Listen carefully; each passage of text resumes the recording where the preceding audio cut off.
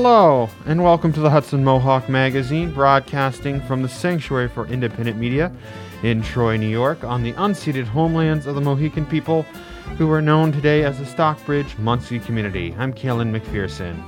And I'm David Moore. Today on the Hudson Mohawk Magazine, we begin with coverage of the Troy January 28 rally to protest police brutality. Then we will hear from Lexis Figueroa, one of the founders of the Saratoga chapter of Black Lives Matter, during a press conference calling for justice for Tyre Mike Nichols. Later on, Mark Dunley speaks with Troy City Council member Eberly Men about ways households can test their water for lead. After that, Sina Priscilla Hickey speaks with George Gorman about raising awareness around multiple sclerosis. Finally, your co-host will interview Mark Dunley about the history of the peace movements in the Capital Region. But first, here are the headlines. A green comet will be passing the Earth for the first time in about 50,000 years, and it may be visible with the naked eye, but in the words of one scientist, it may look like a little green fuzzball. Best viewing times will be Wednesday at 10 p.m. to midnight. To improve your chances of seeing the comet, to get to as dark a spot as possible and look to the right of the North Star, just above the Big Dipper. The City of Albany School District is planning to sell the former Sunshine School property in Lincoln Park. The former schoolhouse was last used in 2011 as office space. With the property in the city park, there are questions whether the space can be used for anything but a school. Neighbors would like it turned into a daycare or community space. The Times-Union reports that students rallied at the state capitol on Monday in support of a bill to curtail the use of suspensions. The solution, not suspensions, would limit suspensions due to a maximum of 20 days, a reduction of 180 days. It would ban suspensions for tardiness, absences, and violations of dress code, and not having an ID, and willful disobedience. Also, students in pre-K through third would not be suspended for any reason except when required by federal law. School districts need to stop suspending students and instead focus on teaching students how to behave, legislators said at the rally. Ulster County Executive Jen Metzger this week issued an executive order directing county government to take action on a broad array of climate goals, including reductions in greenhouse gas emissions, investment in green jobs and clean energy, the electrification of county buildings and vehicles, and a plan to help lower-income households and communities reduce energy costs. The order directs county government to tackle specific projects, diverting 100% of the county's organic waste from landfills by 2030, prioritizing renewable energy siting on brownfields, installing chargers at county buildings to support an all-electric county fleet, and expanding public transit routes and service. The state legislature held a hearing on Monday on the ongoing debate over bail reform. Governor Hochul has said she wanted to expand the discretion of judges to consider setting bail for people accused of serious crimes. The Times-Union report that the governor is looking to strip the least restrictive standards that has left many judges often releasing individuals who might have been eligible to have set bail, including for certain violent felons. Public defenders believe the proposed charge would conflict with the rights of an individual under the U.S. Constitution. The Schenectady City Council has given the green light to a new program funded by a $500,000 federal grant to have the city launch a juvenile delinquency prevention pilot program.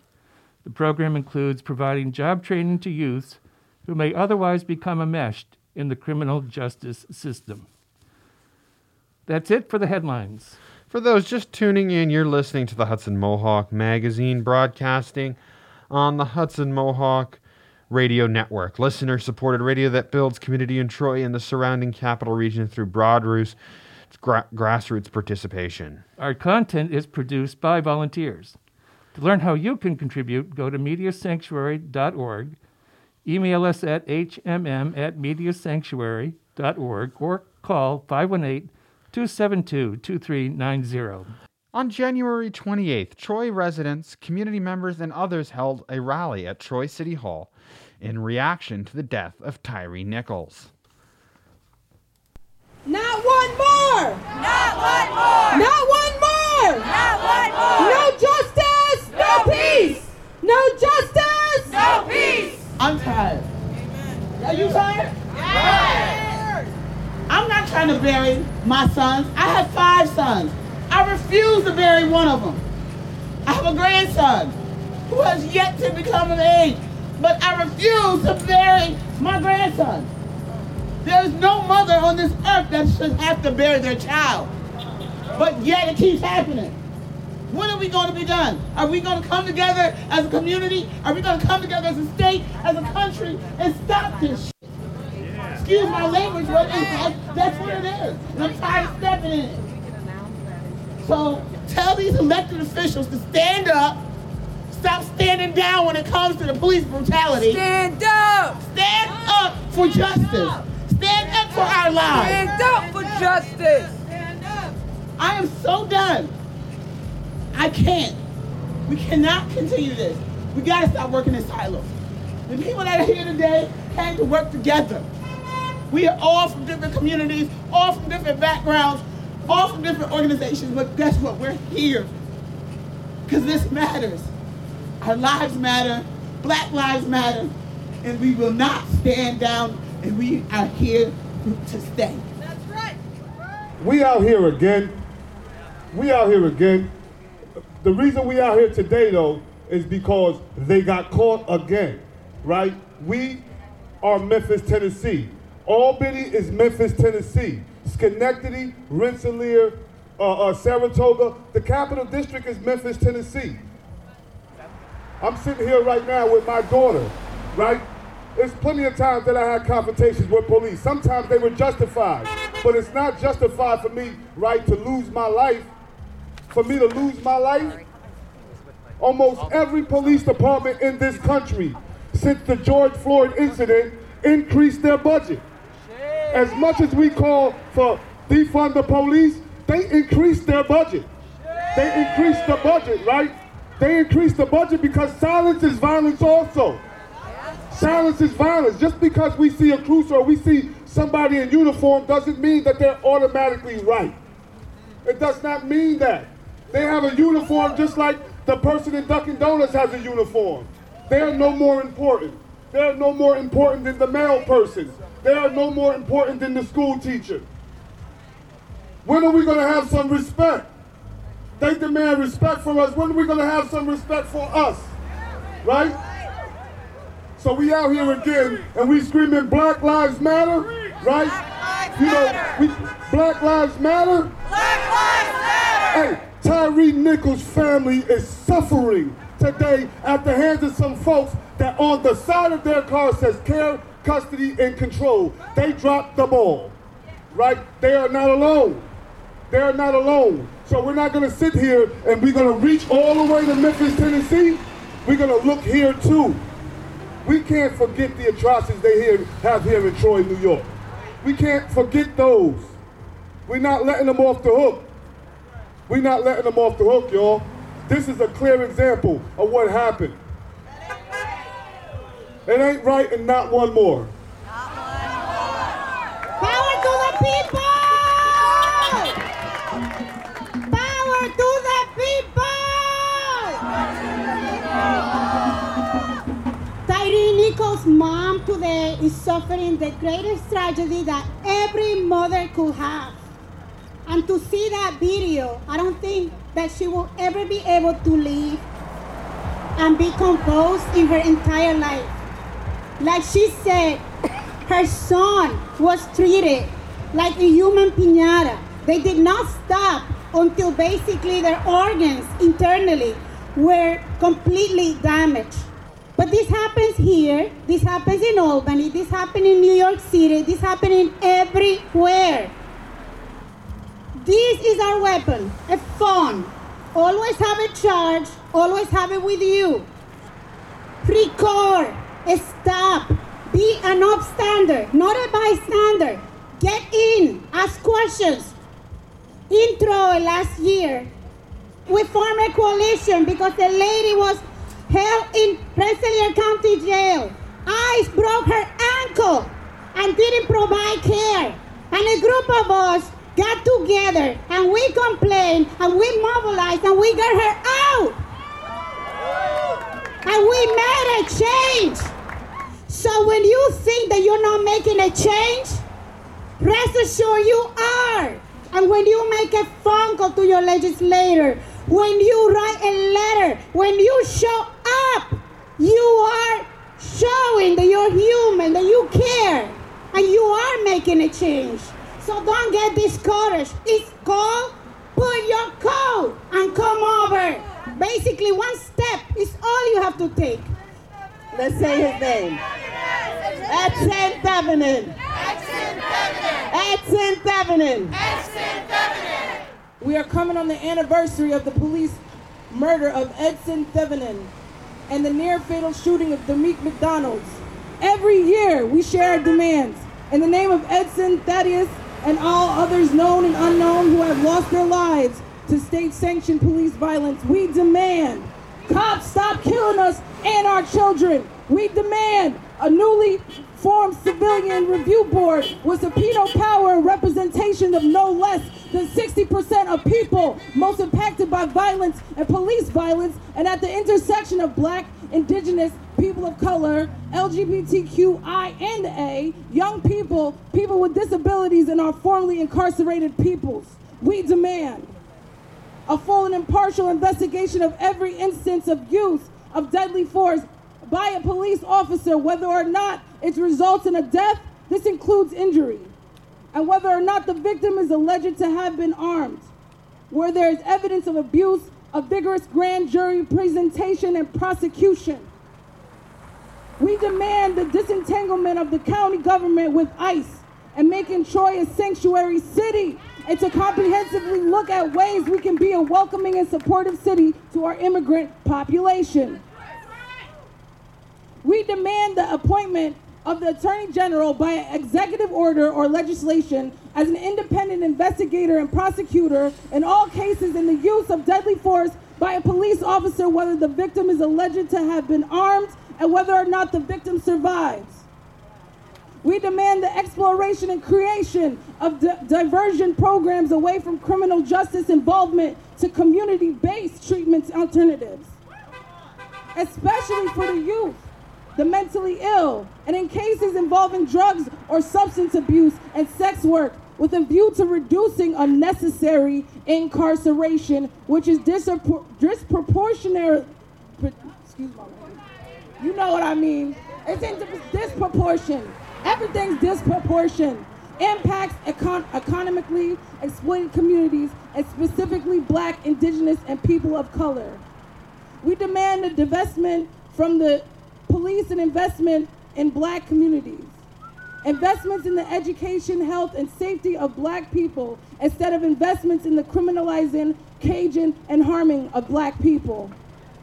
We demand the supporting and prioritization of our youth and the honoring of the rights of children.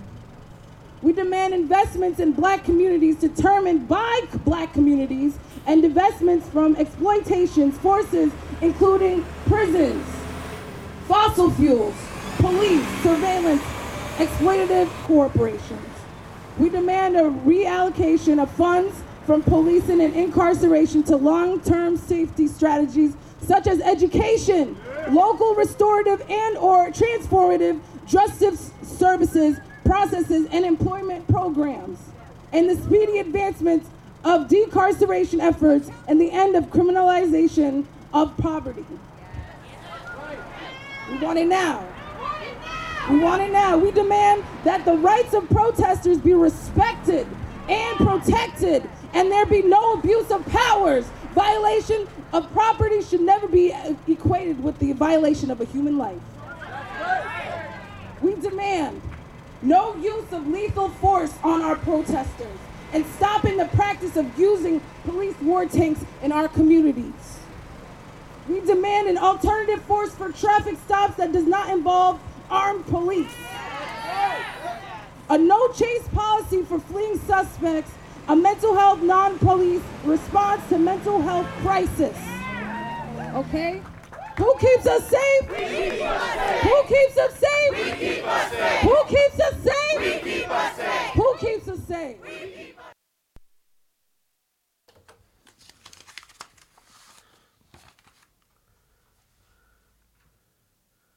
HMM correspondents Willie Terry, Elizabeth Press, and Sina Pasili Hickey were on scene to report. This piece was edited by Moses Nagel. Troy at DSA, Troy for Black Lives, and the Community Rising Project organized this rally. A few days later, on Tuesday, January 31st, Saratoga Black Lives Matter held a press conference in reaction to the killing of Tyree Nichols. Alexis Fioruga spoke on the steps of the Saratoga Springs City Hall. We are here because of the murder that happened, the beating, the public lynching in which we've seen when we watch somebody be beaten, tased, kicked, stomped, pepper sprayed, elbowed, baton, everything you can name, they did it. Besides shoot them. So where does police reform really get us? Police reform said no guns, instead they said tasers. Police reform said no guns, and then they said it batons. Police reform said no guns, instead they were going to use tear gas or pepper spray. They still managed to murder. They still managed to dehumanize a human being, an American, a father, a son, an uncle. When is it going to stop? Reform is not the way. It's abolition or nothing. The day that we abolish the police and come up with a better system to keep our people safe is the day that our people are safe. The day that our lives can be held in our own hands. The day that we don't have to worry about if we are going to leave, if we're on our way home and not make it to our mother's house. The day that we do not know whether we're going to see our baby the next morning and be able to kiss them on their head. The day that we know that we are not able to tuck our kid in. What is that family going to tell that child who is now fatherless? It wasn't because he was a walkout dad. It wasn't because he was a deadbeat dad. It was because he was murdered by police. Murdered. We still don't even know why he was pulled over for at all. There was no justification for what we've seen on any of the videos from the ever getting treatment like that. All this stuff starts from the top down. So the chief of police agreed and was happy to form the Scorpion unit, in which came there and murdered him in the middle of the streets. Here in Saratoga, we are working right now because there's supposed to be a new chief coming in. They have Paul Beach, who is related to the ex-chief who was there with Daryl Mountain's murder and lied about his murder and beating. Or we have Bob Gilson, the man who was literally the head of the special teams, the special unit in Saratoga. Take back the narrative. And ran all of the protests in which they are under investigation from the Attorney General's office right now. Last and least, we'd have to say we have somebody who was also involved in Daryl Mount's case. Not only involved in Daryl Mount's case, he is named in the lawsuit. We need change and we need it now. 2020 was not a fad. It was not fun. It wasn't a game.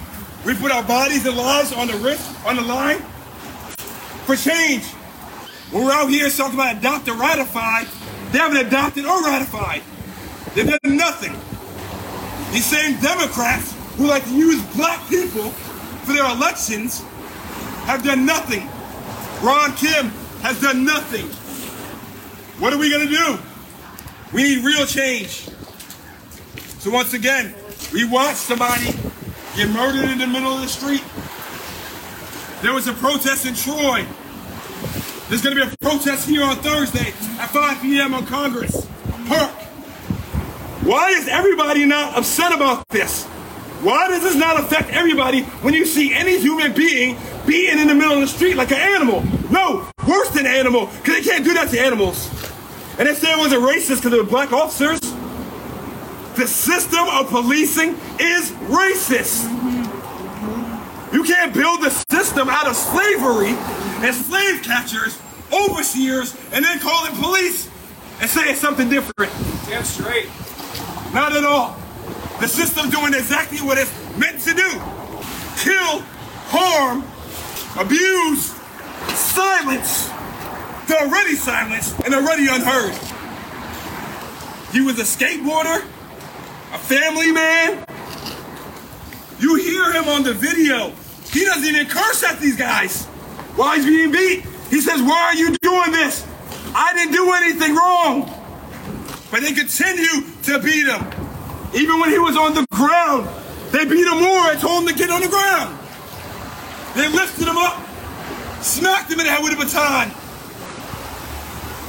Yes, I think of Rodney King when I see this. Yes, I think of George Floyd when I see this. Yes, I think about Sandra Bland when I see this. Emmett Till when I see this. What we believe happened to Daryl Melt when I see this. But there were no body cams in 2013. There were no videos. There was no surveillance in 2013.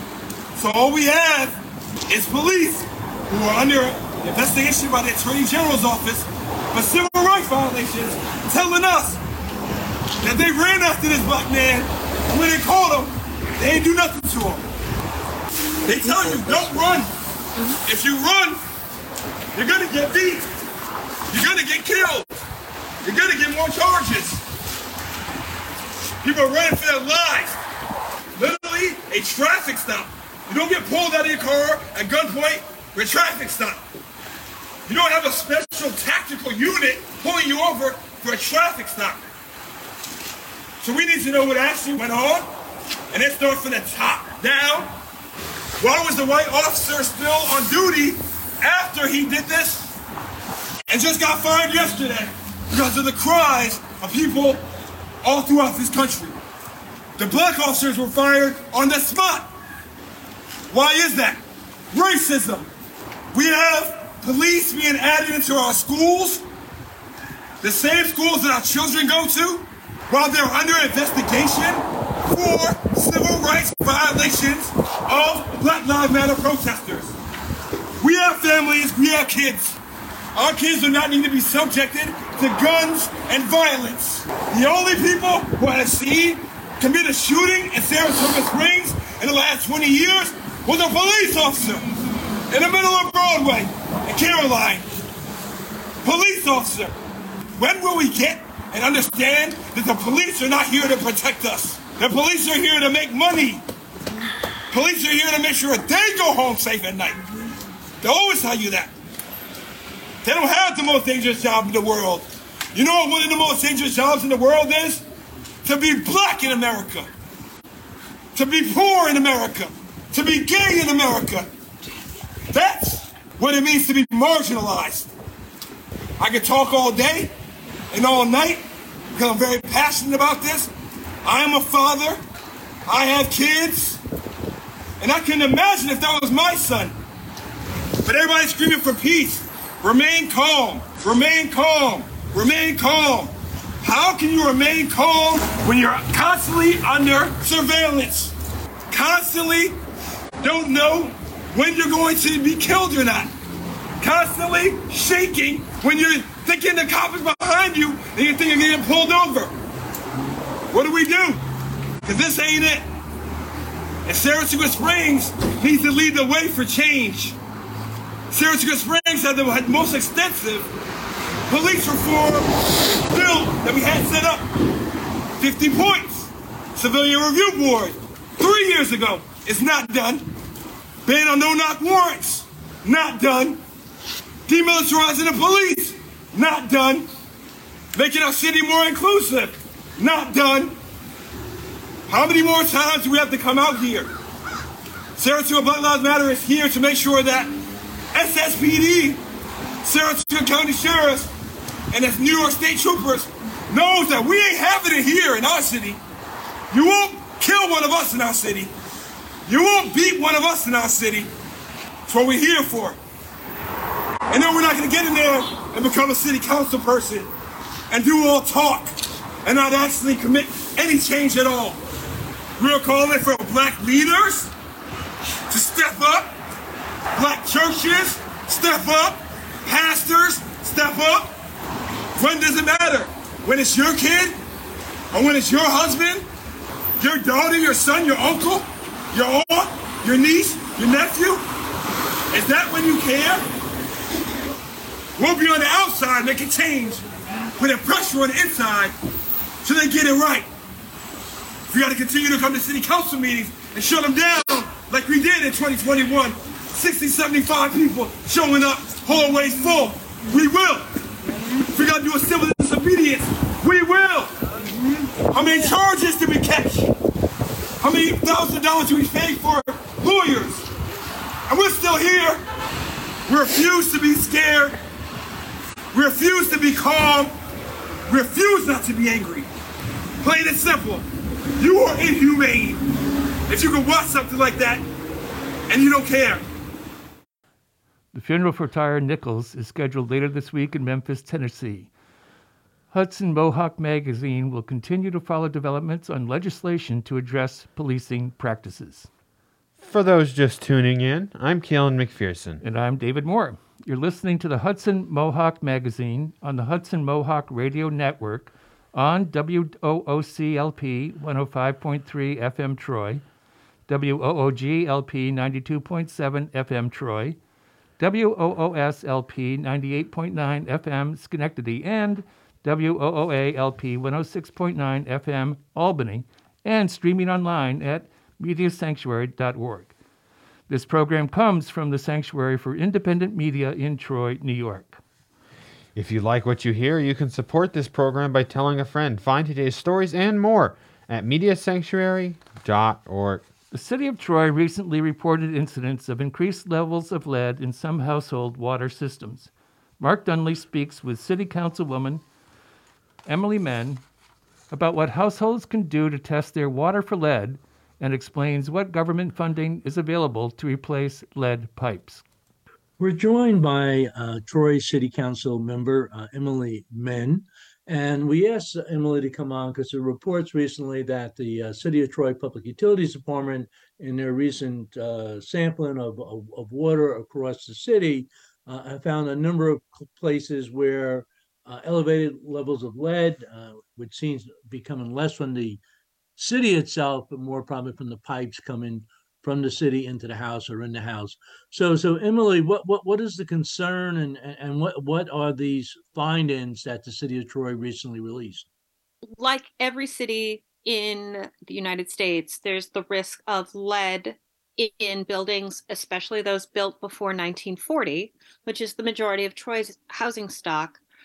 The good news is that all of the main lines for our water in Troy do not have lead, but many homes, either the pipes running through their walls or the service lines, which are the lines that connect between the curb shutoff that shuts the building's water off on the street to the water meter, may be lead. And when water flows through that, it picks up the lead particulates and we end up drinking it.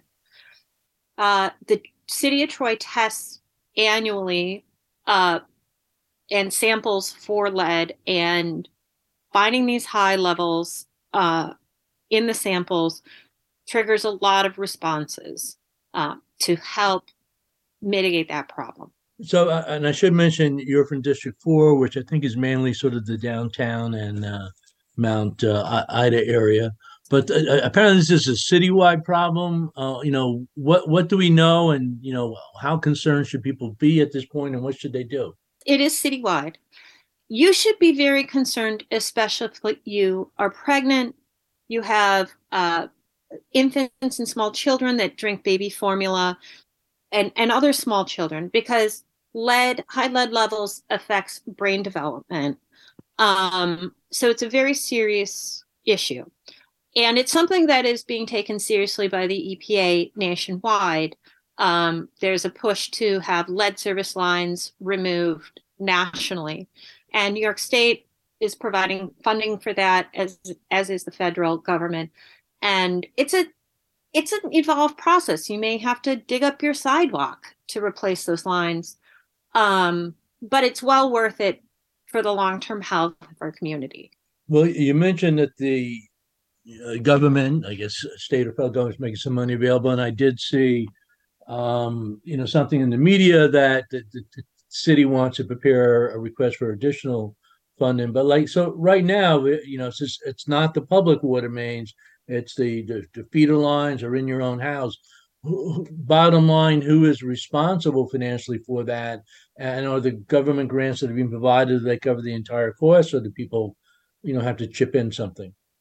What we're pursuing with government funds is to be able to offset the cost of replacing a portion of the water line that is a homeowner's responsibility, and that is between the water meter and that curb stop shut off. And some of the other resources that are out there so that you can find out if you actually do have lead in your home is the New York State Department of Health offers free water testing. So you can take a sample. They have a whole process that they will guide you through it step by step. And I'll give you the phone number and the email if you'd like to get a lead test kit from New York State Department of Health. And that phone number is 518-402-7650. Again, 518-402-7650. Or you can email freewatertesting@health.ny.gov. The City of Troy Public Utilities Department also has information about lead service lines, and that information is at troyny.gov/lead. And that will walk you through the steps to determine whether or not you may have a lead service line. And there is also on that same page a reporting form. So when you do determine what type of pipes you have, lead, they may be copper, they could be brass, they could be galvanized steel, you can give that information back to the city. That helps us survey, zero in on where the issues are, and get resources to the places that have the highest need and the highest risk first. We want to get it to everybody, but obviously you have to start a triage process, and our community helping get that information back to our water department really makes a big difference. Now, this is not a new problem, and we've certainly heard about it previously. And as you mentioned earlier, it's the older homes. What has the city been able to do in the past, and any sense of how many homes out there potentially are having this problem? Off the top of my head, I don't know how many homes may have it. If your house is built before 1940, there's a higher chance that you may have lead. Many homes were updated with new lines, and they use copper or PEX within the home. And so you may have lead that is sort of buried under your yard in just that service line. It's going to vary, and it could even on one street, you may have houses that have no lead lines and a house right next to a house that has them. And that's why it's so important to, go down, and it's a very simple process. You go down to your basement, find that water meter that, measures how much you use, and take a coin and a magnet and a flashlight and just scrape that pipe that goes into the water meter coming from the street. And there's a whole process that walks you right through it. That scraping that whatever corrosion off, you'll be able to see maybe the pipe is brass or copper. And then if you stick the magnet to it, a magnet will stick to a cast iron pipe. And so by that process, you can help determine if your line may or may not be lead. If you're not sure how to do it, you can also contact the Troy Department of Public Utilities, and they are able to help you with that process. Now, there is a Troy City Council meeting on Thursday night, February 2nd at 7 p.m., I believe. Is this going to be a topic? Is it useful for people to attend that meeting? We will have open public comment, which will be at the end of the meeting, because we don't have any legislation currently in front of us at this meeting regarding that. So if you're willing to stick around to the end of the meeting, it's open to public comment, and we encourage people to come ask their questions, share their concerns or experiences. That's also live streamed on our YouTube channel, which is YouTube's, just search for Troy City Council. Don't forget to subscribe and like. That will be available as well to watch if you can't make it to the meeting. We're out of time. We're talking to Emily Min, Troy City Council. Key phone numbers or information? Key information for better understanding your lead service lines, troyny.gov/lead, and getting a water test, email prewatertesting@health.ny.gov or call the New York State Health Department at 518-402-7650. And this has been Mark Dunley for the Hudson Mohawk Magazine. The city asks those living in homes built prior to 1975 and who have not had their water service inspected to contact the Department of Public Utilities at 518-237-0343. George Gorman spends much of his time raising awareness around MS, multiple sclerosis. He spoke with Sina Pasilla Hickey about his work and how good nutrition has helped him regain control over his life. George Gorman, thank you for coming to Hudson Mohawk Magazine. You're welcome. You are raising awareness around the MS Walk. Yes. Multiple sclerosis. How do you introduce MS to people who are unfamiliar with this disease?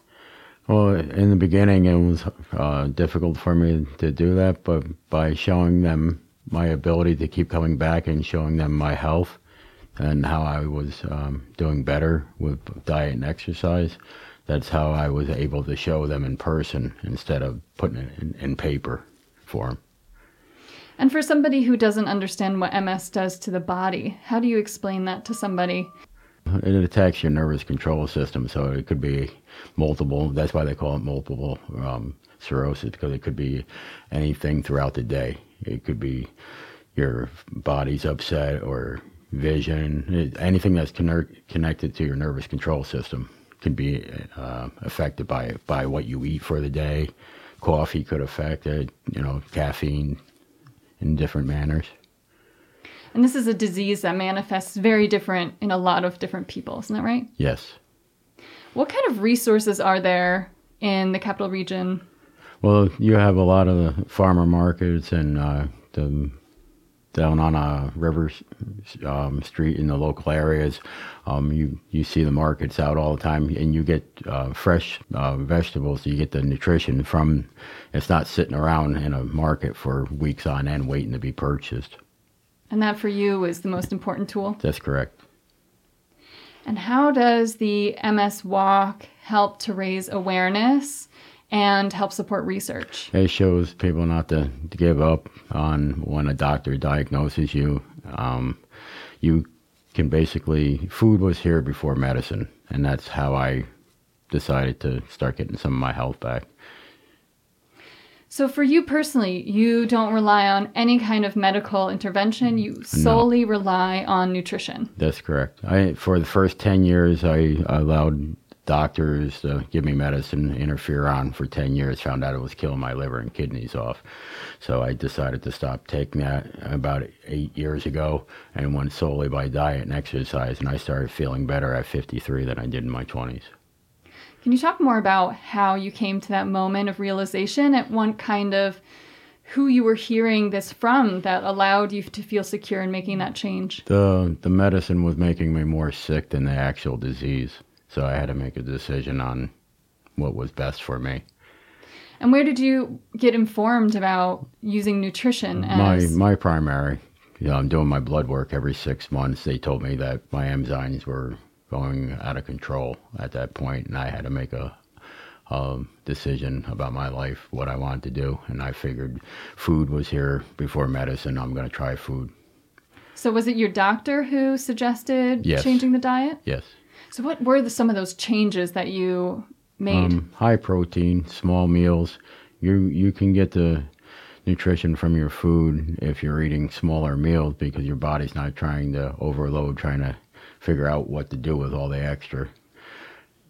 And supplements, I use like Carnation Instant Breakfast, and for anything that you don't get from your food, it still gives you the energy and the nutrition that you need, benefits from it. So focusing on nutrition, do you experiment a lot with recipes? Yes, I've learned how to cook since I've gotten sick. I've learned how to bake, so I know what's going in my food instead of guessing and hoping that it's the right stuff that I need in my food. With a disease like MS, which sometimes feels like there's a lot of information that you need to retain, does this give you a feeling of control and agency over what's going on? In some form, yes. I mean, you never have full control over any illness, so it does mentally help me knowing that I can make a shake or do exercise for the day, go hiking in Tibbetts Forest or go canoeing for a couple hours throughout the day. You got to keep yourself in motion. If you just sit around and boo-hoo over your illness, you're not going to get anywhere. So what's one of your favorite recipes?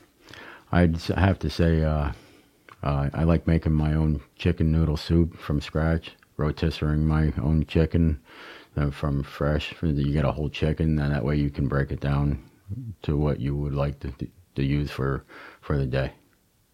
So you talked about farmers markets. Is it important that you're sourcing your meat from a local farm? Yes, very much so. You've noticed the change there? Yes, I've been going to the local farmer markets for over the last 15 years, and I raised my own ducks for a couple of years. The protein in duck eggs is much higher than regular chicken eggs. I've educated myself over the years about a little bit of everything. It's not just one thing that made me bounce back. Is it difficult to find the resources on food, the importance of food? Our education system doesn't necessarily focus on non-processed foods, so focusing on local. If you didn't have the drive to search for this information, do you think that it's available to the general public? I see like the veggie trucks and stuff coming out more in public where they can just walk up to them even if they don't have a vehicle. So that helps with the inner city. The country folks come down here also, so that sort of helps. But they're only here for a day or two. At least the veggie trucks that are local for down here, they do more for the inner community that can't get out to the buses. So in addition to the nutrition, you pair this with exercise and movement, which you also said is a really important part of getting control over MS. That's correct. Great. And being from the capital region, what are some of your favorite activities? I hike in Tibbetts, on People's Island. I go out at least 3 times a week and do some kind of activity. I'm doing a lot of walking around, talking to my sponsors. There's a lot of different other health ailments that other people experience, and they contribute to my being able to understand their illness, even though it has nothing to do with MS, and still help them with my knowledge. How much of your work is educating others around MS? I'd say pretty much about 80% of what I do. Would you say that more people are afflicted by MS in the area than we think? Yes, I've seen it more so in the last 15 years. People are saying that their family members have it. So I have no idea where it's developing from. And anything that I'm doing is not a cure. I just I know that it made me feel better, Mm-hmm. and I promote that to other people, and they get to see that. Have there been medical advancements around multiple sclerosis? Yes, but I haven't had any flare-ups, so I don't want them putting experimental medicine into me if I'm feeling well. What else do you think is really important for listeners to understand around MS? If always get a second opinion on anything in life, because of one person's opinion on your health ailment could turn into what it did with me, where I started getting jaundice from the medication. So that's why I decided to stop it. And it sounds like maybe trusting your gut, because it sounds like Right. you very much, also literally, right, with your food, but Right. trusting your gut to find the best solution for yourself. That's very correct. So for some people that might be medicine, other people nutrition. Like I went and I was introduced to the Uncle Sam vitamin store in Troy. They promote their own medicines and make their stuff there for people for whatever health ailment that they may have. Great. I've got quite a few sponsors for the area, so I'm thankful for them. Well, it's been wonderful to talk with you, George Gorman, and educating us around multiple sclerosis. Anything that you'd like to leave our listeners with? Just keep yourself hydrated. It doesn't matter what health ailments you got. If you don't take care of your health, you're gonna wish that you did. You know. And now I got a second chance to fix my ability, so that's why I say I'm thankful. Thank you so much. You're welcome. For more information, please visit nationalmssociety.org. Also, special thanks to Melissa Bromley for her support on this story. Every week on Hudson Mohawk Magazine, Mark Dunley talks with peace organizers. You can hear him Wednesday evenings and Thursday morning. There he interviews with organizers around peace. Mark Dunley joins us now to talk about his involvement in peace movements and how he's seen the movement evolve in the capital region over time. Welcome, Mark. Glad to be on. Good to hear from you, David. Thank you, Mark. How long have you been involved in the peace movement, and do you remember what prompted you to get active in it? Well, I grew up during the Vietnam War, but I was not active in opposing the Vietnam War, but I was the last high school class that actually had a draft lottery number. And while I signed up for the draft, I had intended to go to jail rather than going to fight in Vietnam, because I opposed the war. But I had not really done anything politically active at that point. When I got to RPI, for some reason, RPI sort of radicalized me, and I became really active in the peace movement in Albany in the early 80s. I share a similar history. I had the first draft number in 1971 and had a high number, so wasn't taken up into that. Since that time, what have you seen in the Capital District that shaped your life and work, or how you shaped in the life and work of the peace movements in the region? Well, I think the peace movement responds to what's happening, at the federal level. Obviously, in the last year or so, there's been the Ukraine issue, and that's been very divisive in the peace movement. There really isn't consensus about how to respond to that. But, when I got involved in the early 80s, President Carter, of all people, had resumed draft registration. And that was a response to the Soviet invasion in Afghanistan. And then in a couple of years, it really morphed into trying to do solidarity work with people in solidarity and with Nicaragua, particularly groups called C-Space.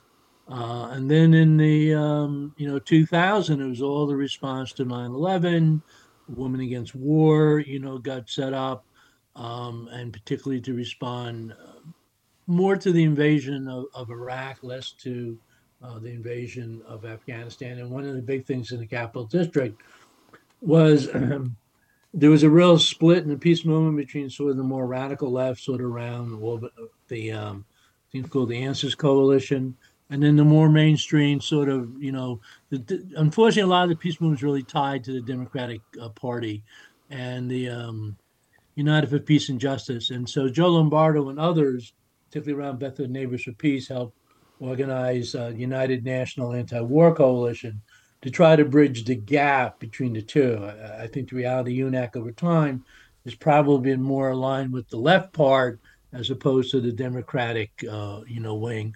But also remember, in the early 80s, a lot of people in the Capital District were very supportive of nuclear disarmament, but sort of got co-opted over time with the media attention that was paid to the nuclear freeze movement, which was a much more conservative movement in terms of the peace stuff. And I think you mentioned, we were talking earlier, that, the Palestinian Rights Committee has always been a big issue in terms of how we relate to the situation with Israel and Palestine. And good friend Mabel Leon and many others have done a lot of work over the years with the Cuba Solidarity Committee, this, in my opinion, outrageous, economic boycott that the United States has led against the Cuban Revolution for 50, 60 years. And no one really remembers why we're doing it, but, it's one of those third rails of American politics. The tactics used throughout the years have often been public gatherings, marches on Washington or New York City or major capitals, even here in the Capital District. What are the tactics that are going to be appropriate moving forward? Well, I do want to remember that, right before the invasion of Iraq, I and many others in the Capital District went down to New York City, and we had probably a 1 million-person rally against Iraq. An old friend, Leslie Kagan, had been the lead organizer, as she was the 1 million-person rally in 1981 in Central Park about nuclear disarmament. And, the New York Times said that the peace movement, anti-globalization movement, at that point was the, second superpower in the world, having replaced the Soviet Union after, had dissolved. I think there still needs to be a lot of education about people.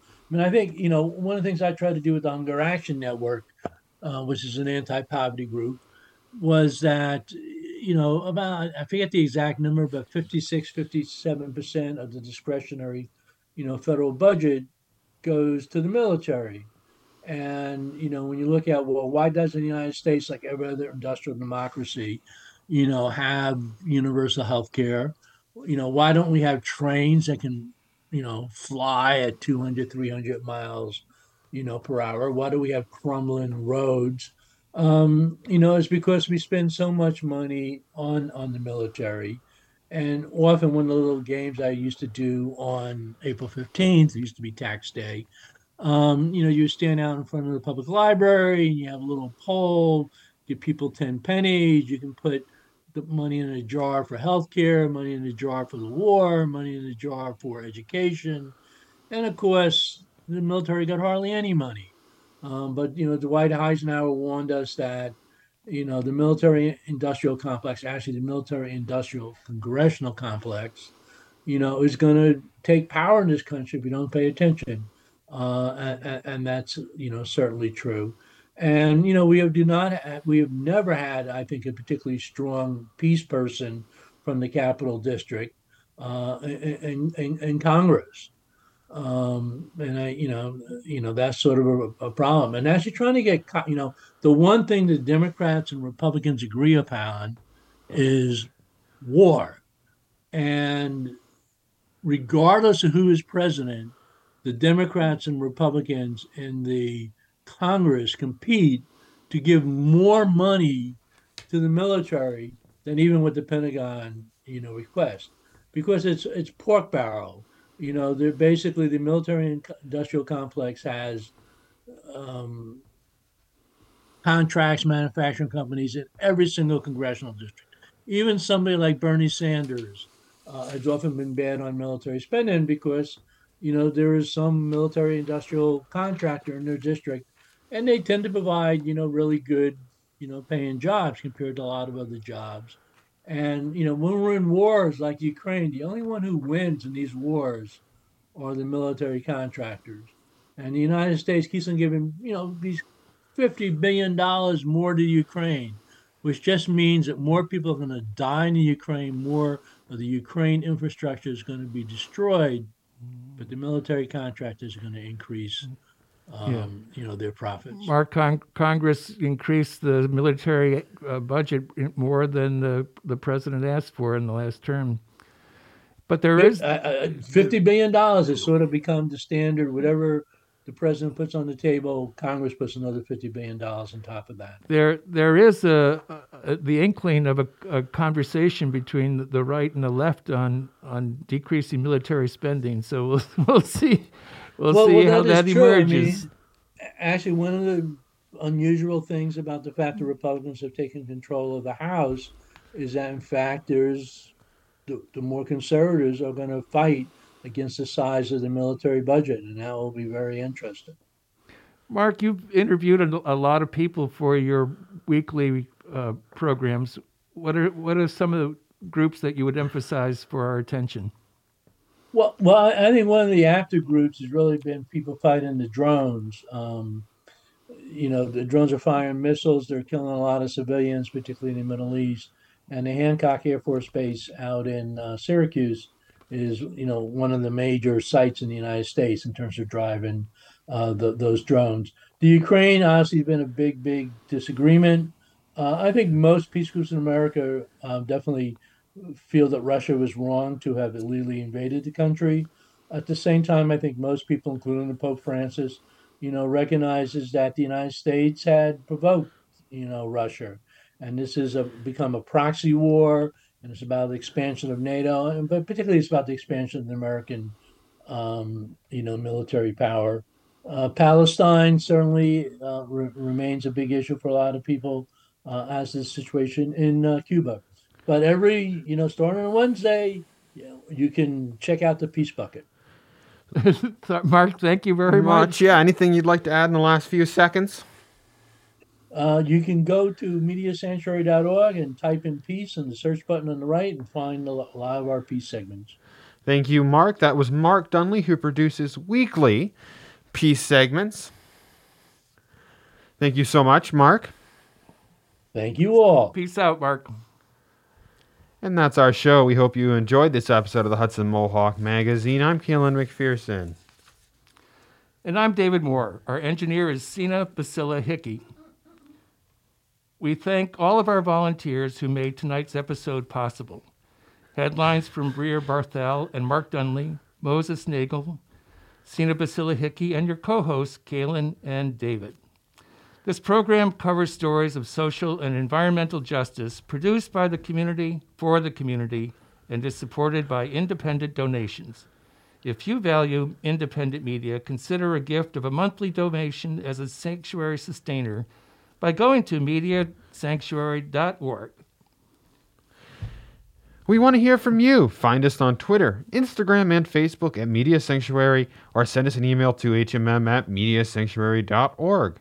Tune in weekdays at 7 a.m., 9 a.m., and 6 p.m. to hear local news or stream Sanctuary Radio at mediasanctuary.org. Full episodes and individual stories are available on demand on our website and on your favorite podcast platform. We appreciate you listening. Remember, radio isn't dying, it's just growing. Until next time.